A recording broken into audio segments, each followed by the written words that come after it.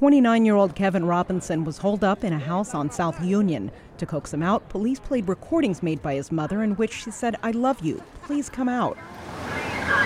Police Superintendent Eddie Johnson briefed reporters. He leaned out of a window and fired about 12 shots at our SWAT operators, and they returned fire. Police also fired tear gas into the house.